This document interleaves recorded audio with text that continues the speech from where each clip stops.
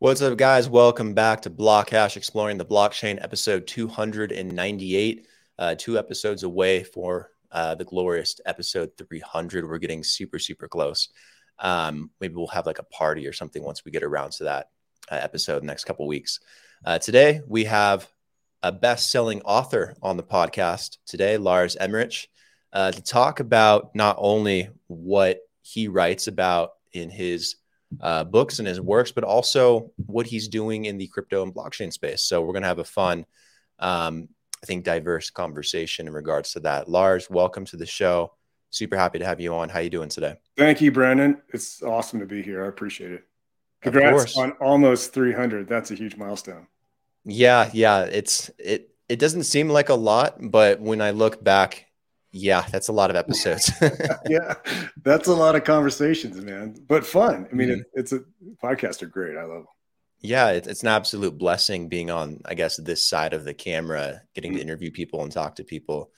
You learn so much that you may not think that you would have before just because of the perspective, I think, listening to so Yeah, many people. that's great. Um, Lars, tell us a bit more about yourself before we kind of jump into everything. I'm sure people are going to be wondering, who are you? What have you done in the past prior to becoming such a best-selling author? Was there inspiration behind that? What were the origins? Yeah, I thank you. I'm probably older than your average guest on the podcast. I had a whole career prior to doing the author thing. I used to fly F-16s. I did that for 20 years in the U.S. Air Force. Loved it. Amazing time. Lots and lots of work, but the people were amazing. And obviously, flying the jet was it was a little kid's dream come true. Somewhere towards the end of that, though, I realized that if you linger too long, they're going to take away your airplane, give you an email password, and a calendar full of boring meetings all over the country. That's exactly what happened. So it was during that time that I started writing fiction, and I write edgy thrillers, and at the core of them is it's always the idea that there's more there than meets the eye, and I think that's true for all thrillers, but also woven into the middle of it of basically the entire series. And I have 12 books out now in the Samantha Jameson series. It's sold over 1 million copies in 17 countries. If you told me that at the beginning that it was going to be that at some point, I never probably would have believed it. Or I might have asked, well, why can't it be 2 million? So who knows? Right. But one of the main themes that I got really interested in early on is, hey, what's value and how do you store it? And of course, that led me down the fiat currency rabbit hole. And at some moment, I was probably goofing off at work, reading stuff online instead of answering the billion emails in the inbox. And I ran across the Bitcoin white paper. And I was like, holy smokes, this has the potential to change just about everything about the way the state relates to the individual, the way the individual relates to the state. And it's about to take away a lot of power from governments who are used to printing their way into getting whatever they want, whether it's wars or purchasing elections or what have you. So that was my entry into the crypto space. And I very early on became a Bitcoin miner back when an individual could do that. you could this was just at the dawn of the application specific IC era ASIC miners.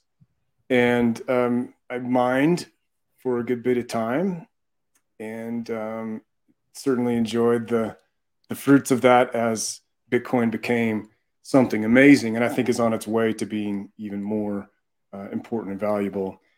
And I watched the other crypto projects quite carefully as well.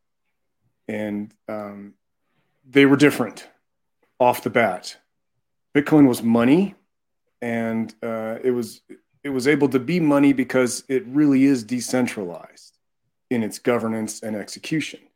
The other projects were all centralized, and so they struck me much more as business startups and or so basically securities, and some with commodity functions. Think of gas.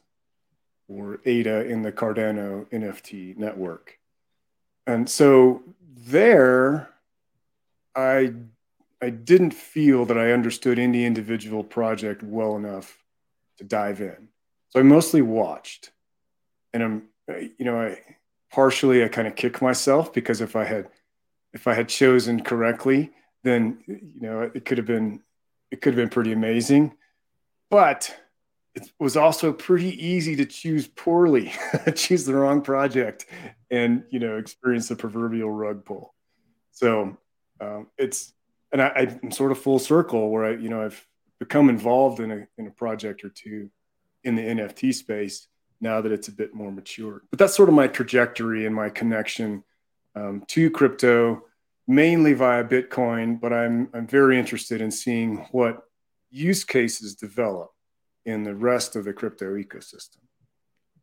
Yeah, that's awesome. It seems like you got involved at a very early stage, even talking about miners and ASICs and everything. I remember getting involved with mining like back in 2017, 2018, which again doesn't seem like that long ago, but in this space, it is quite a long time.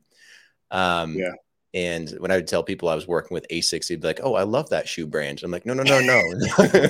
Yeah, yeah. Well, I uh, mentioned it to my brother-in-law, who's an IT guy. He's like, "Oh yeah, we use ASICs all the time. You can use one of mine." I'm like, "No, no, they make it yeah, specifically for one thing. In this yeah, case, yeah, it's mining." exactly. And you sold over 1 million books worldwide. That's crazy. Yeah. What was the secret maybe to that success? Was it an advertising strategy? Was it going for volume? Was there some luck involved where maybe a book took off and got popular? What Yeah, would you say all of the maybe above. was there like a single thing you could accredit to the success of that? The turning point was so I did the same thing that everybody did at the time I got started. I suppose I began writing in earnest in maybe 2013. I published Mhm. at the end of 2013 my first novel. I did it in the same way that everybody at the time was doing it. I would just put it out on the online retailers. Ebooks were relatively new at the time. And some folks who had an available backlist were making a really, really nice income just by putting their a backlist just means all the books that you've written. And they put all their books up. And at the time, I think there were more readers than, e-readers than there were books available to be read, or something like that. So I got in at that time. I had some online business experience, a decade's worth by then. And so advertising was pretty easy for me. I used my advertising skills I had accumulated over the years to bring folks over to the retailers like Amazon, Barnes and Noble, Kobo, Apple, Google. Quickly, Amazon sort of eclipsed all of them, and at the same time, it became much, much harder to make any money on Amazon. And they began treating people poorly. In fact, one month I got an email from Amazon saying, "Hey, we've noticed something suspicious about your account, and therefore we've decided in our infinite wisdom that you're guilty and we're not going to pay you." And I have no idea to this day, I have no idea what they found because when I asked them to clarify, they just sent me autoresponders, and the autoresponder said, "We've reviewed your case and Oh we've gosh. decided to uphold our original decision." So that knocked me off my current trajectory and put me on a new one. And I said, "You know what? Screw you, Amazon. I'm just going to sell directly to my customers." And so I did that.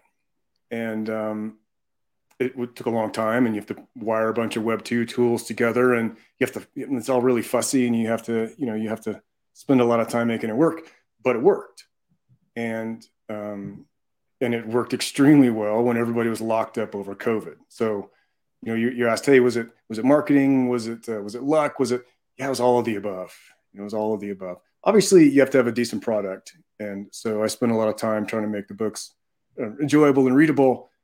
But what has been sort of unique about that trajectory is the fact that I've sold the vast majority of those books directly to individuals rather than going through a big third-party retailer like Amazon. Right. How did you go directly to the individual? Was there a specific strategy with that? Because Amazon's usually where everyone needs to go these days because they're so big. Yeah. Um, That's a great question. Mm-hmm. I set up a number. I'm a tester. I test things, Right. and I have an engineering education, and I love spreadsheets. So I'm a data nerd. I tested a bunch of different online web store platforms and was able to get good volume through all of them.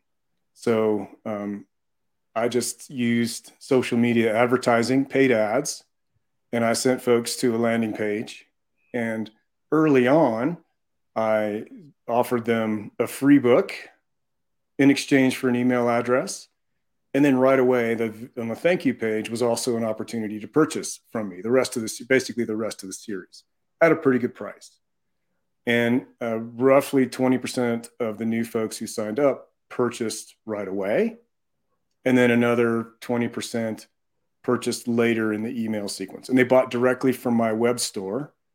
And I partnered with a company that helped people get ebooks onto their existing e-readers. So that's how we did fulfillment. Nice, nice. That seems like a much more creative route to go than I think most authors would think about today. So that's really cool. And speaking of new routes, blockchain opens up in the whole Web3 space different opportunities, I think, for authors to not only publish, but protect their work and copyright, as well as earn a fair royalty. And I'm sure you've explored some of these avenues as well. Maybe this is a good place to insert a little bit the NFT conversation we were having just before we hopped on, because it seems like the perfect maybe vehicle for delivering these books or maybe allowing for the purchase of them. What thoughts do you have on that? Have you explored it a bit? I absolutely have. There's a startup called Book.io, Mm-hmm. and they're building on the Cardano ecosystem. They're doing exactly that. And I think I'm the third living novelist to have minted an ebook as an NFT.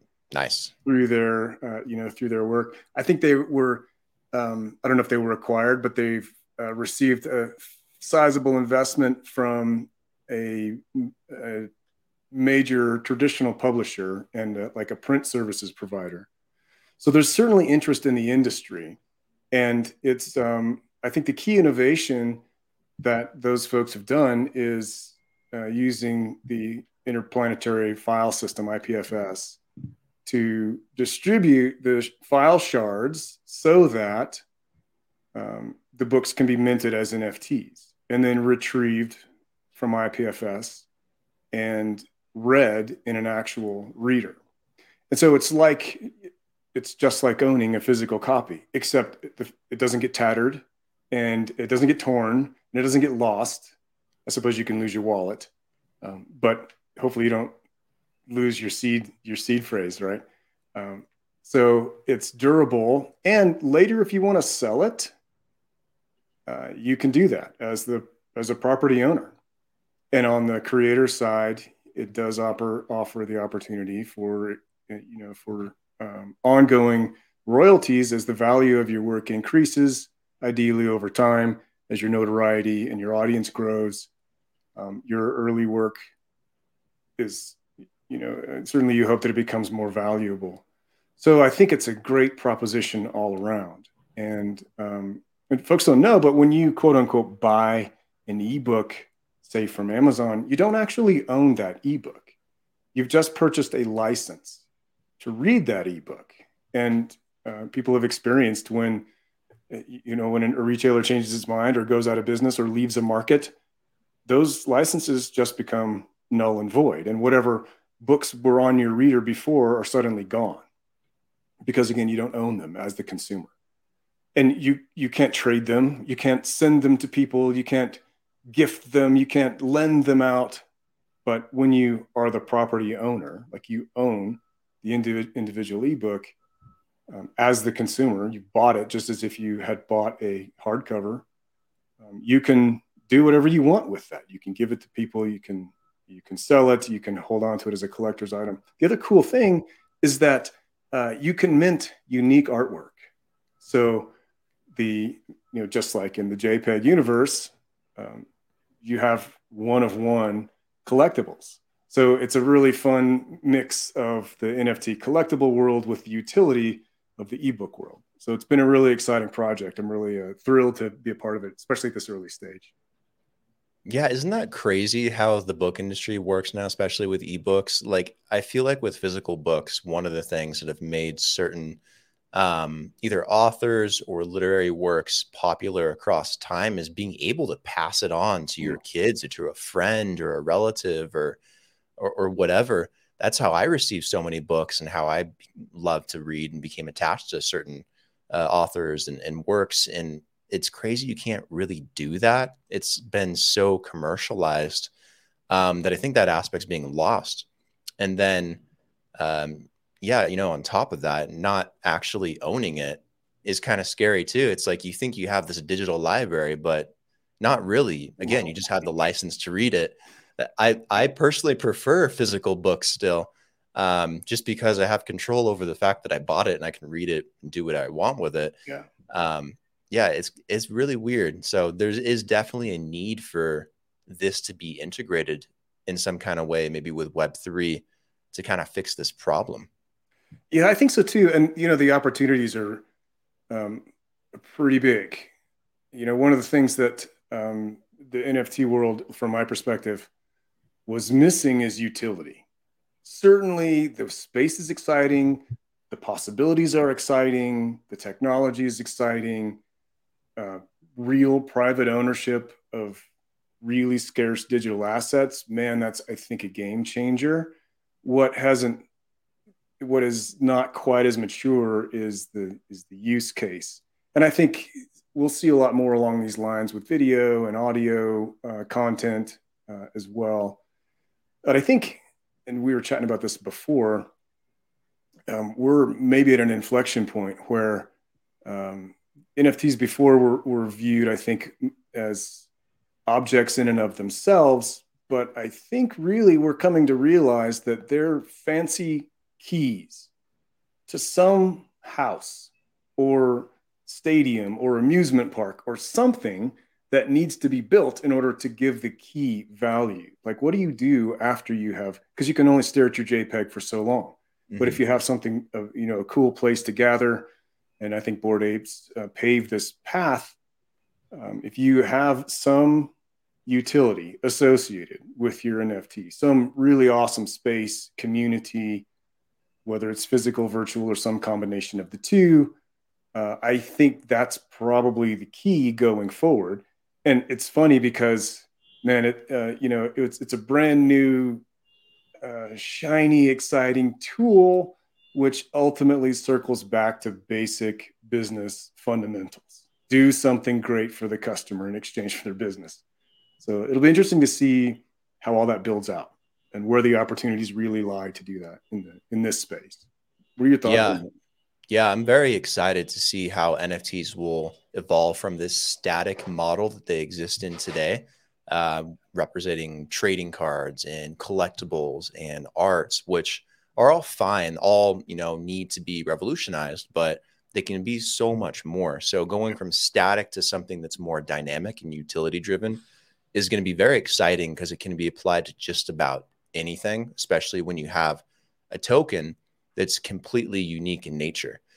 And then when you apply that to books, it gets really, really interesting. This is where I get, very excited too. And I'm sure you do as well, is the ability to take a book and you know how you read a book, like a good book, like you write thrillers and you feel immersed into the book. Like you feel like you're there. You feel like you're being chased by the killer or you're investigating like Sherlock Holmes. Those are some of the best. And I feel like NFTs can bring some of that out in a more colorful way than before, allowing a different form of immersion where you can relate even more to a character, even more to a protagonist or an antagonist, maybe more to the author, maybe where an author can connect more with the reader and maybe be able to release canon for a literary work directly to the audience when they want it, like maybe on demand, maybe be able to clear up things that, when you publish a book, it's kind of set in stone, but maybe you can say, oh, but I'm going to add this to the book, or I'm going to answer this question and make it known to my listeners so that this is cleared up within the book. I think it opens a whole new dynamic. Yeah, I think it really does. The analogy that's coming to my mind is there's There's a an art project called Meow Wolf. It's here in my city in Denver. I think it's been in other places as well.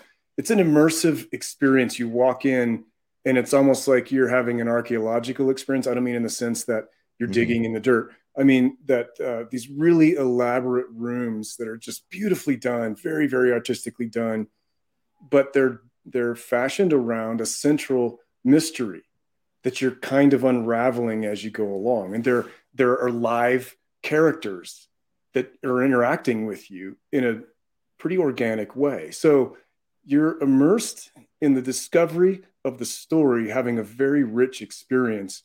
And I that's where my mind goes to when I envision, hey, kinds of things can be built around this that are this being NFTs, digital collectibles, that are strongly community based, more immersive than the more static kinds of. I mean, book is a pretty static thing.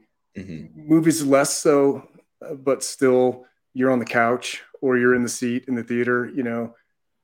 More participatory, uh, more evolving in response to the customers' inputs and experience. So this will be an extremely interesting space to be involved in, both on the technical side, but also on the on the creation side, because I think there's some unprecedented opportunity for richness of experience that we just haven't seen before. Right. And you talked about, was it book.io a little bit Mm-hmm. earlier? Yeah. Um, so you have some experience doing a little bit of work with putting some books on blockchain, right? Yes, I minted the first two books in my series with Book.io, and that happened maybe a week or two ago. So, or maybe two or three by now. Time flies. But what a cool experience! Right. My main crypto experience has been Bitcoin, and that's what I know best. And I'm not a developer, so don't get me wrong. So this has been a really cool immersion in a blockchain project not related to Bitcoin, and it's been a lot of fun. It's like I've opened the door and there's a whole party happening in this other room that I wasn't Mhm. aware of, and now I finally get to step in and be part of the party. So yeah, it's been fun. Has it been more of an experiment for you to do that, or are you starting to find a bit of an audience there? Um, Both for sure, but I don't yet have dialed in. Um, like I don't know enough about where people are hanging out who might represent the intersection of thriller enthusiasts and NFT degens, right? Hmm. So and that intersection might be large, it might be small. I don't yet have a good. I'm pretty new at understanding how all that fits together, um, and I can't imagine that it remains just delivery of a static book. I can't imagine that that's where we eventually settle on. I think it's likely to be much richer, particularly with the flexibility that an IPFS construct gives you. So I'm eager to get smarter and figure out where we can really innovate in a way that excites people in that space. Yeah, obviously, I guess this side of the industry is very early still. IPFS has been around for a little while Yeah, now, and I've used it for a number of things, and it works great. But it's still very early. There's a lot that needs to be worked out, and it yeah, just hasn't broken mainstream yet. So that'll take some time. But once it does, it's going to be very exciting. And I'm sure you have more books in the works that you want to put out at some point. Are any of those potentially books that you want to put out solely on blockchain? Maybe something completely unique that you can only get maybe through IPFS or through an NFT versus being able to actually get it in a bookstore?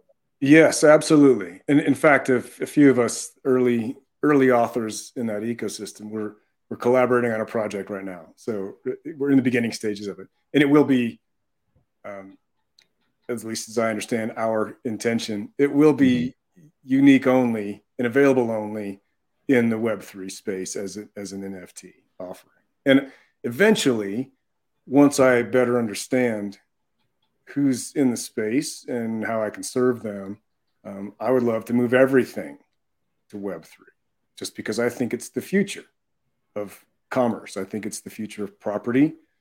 And I think it contributes to individual sovereignty and individual freedom and a more appropriate relationship between the governed and the government. And not to get too political, but I think when you can print money at will, boy, that leads to a lot of shenanigans that you wouldn't otherwise have the opportunity to perpetrate if you had to use real money, right? Or Right. if you had to demonstrate real value. So I think for lots of great reasons, it's the future, and I'm really excited to try to make my way in that world. Like I say, I'm at the beginning stages of it, but I certainly can see the opportunity. Do you ever talk about this kind of stuff, whether it be Web3 in the digital age or digital currencies or NFTs or blockchain in any of your books as maybe some kind of topic or centerpiece? Yeah, that's a great question. Absolutely. So as I was getting started in my novel career, I was also very interested in, what is money? What is value? How do you store it? How do you transfer it? And why is it that if you just put money in a bank account, it all disappears? That seems counterintuitive. Like, shouldn't money just stay? It's not like food. It shouldn't go bad, right? So that spawned a whole line of thought. And I have a trilogy called the Devolution Trilogy, where the hypothesis is around that money as an agreement. And how can we undermine that agreement? How can that agreement be undermined, I should say? What are the consequences? So that trilogy was basically around an economic meltdown, and Bitcoin featured very, very prominently in all three of those books. So I had a lot of fun hypothesizing about where it could go, and it's cute. At the time, as the dollar fell, I hypothesized that as people lost confidence in the dollar, maybe people would gain confidence in Bitcoin. And I threw some astronomical number for the price per Bitcoin, which has long since been eclipsed by where we've gone to. So there's a little bit of fun anachronism stuck in it still that I get a chuckle thinking about. And I've thought about going back to change it, but I'm like, no, man, that's part of the deal. It's part of the history of not just Bitcoin vis-a-vis the dollar, but also our thinking about it and our understanding of what it is and what it could be, and not just that particular project, but the space in general. Yeah, that's awesome, man. Do you own any Bitcoin or crypto? Are you physically invested yourself into the space outside of being an author? Absolutely. Yeah. I mean, I mined for not nearly as long as I would have mined, knowing what I know now, but and that wound up being over time a fantastic investment, and I'll even go so far as to say is a life-changing investment. So I remain extremely optimistic about that experiment in general, what it means politically, socially, financially for all of us, and also I'm really excited about it personally. I'm actually kind of loving the quote unquote winter because I'm buying my socks off right now. So, right. Yeah. I think if you play your cards right, it doesn't really matter if it's a bull market or a bear market. You just get to have the fun of taking advantage of the massive swings up and down. I'm at that point right now. It's a bad market, but I get to talk to people that are building and that are optimistic and that are creating new things. And I get to buy a little bit every day and, reposition. And I know at some point it's going to go back up. At some point, things will revalue accordingly. There's no reason for it not to. So it's fun to kind of play that game a little bit. And I think overall just be a part of a new industry that's starting to emerge, whether it's from an investment perspective or from a technological side. I enjoy it more than anything. I think you probably do too. Yeah, it's been a really, really, really fun. It's stimulating on a lot of different levels. It's a really fascinating space and an important space.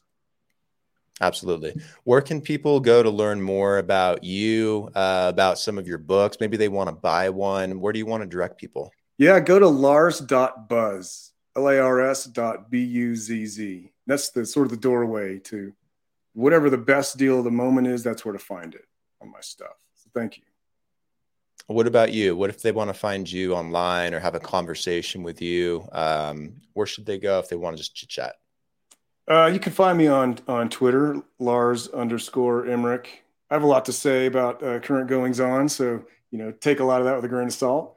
But I'm always happy to meet new friends and have my ideas challenged and improved. Cool. Guys, check out Lars online. Make sure to check out his books at lars.buzz, right? That's right, yeah. Lars.buzz. Make sure to like and subscribe to the podcast and the video if you haven't already. Lars, really fun conversation. Learned a lot about you and your works, and I really enjoy talking about this topic too with books and blockchain. I think it's going to be a very important use case. I guess preserving our history and preserving our creativity and opening up new doors for authors and for readers and listeners. I guess if you listen to audiobooks, a lot of cool new things are going to be done. So thank you for the conversation. Thank you. Thank you so much. It's been amazing. I appreciate it. Of course. Take care. Talk soon. Bye-bye. Stay safe, man.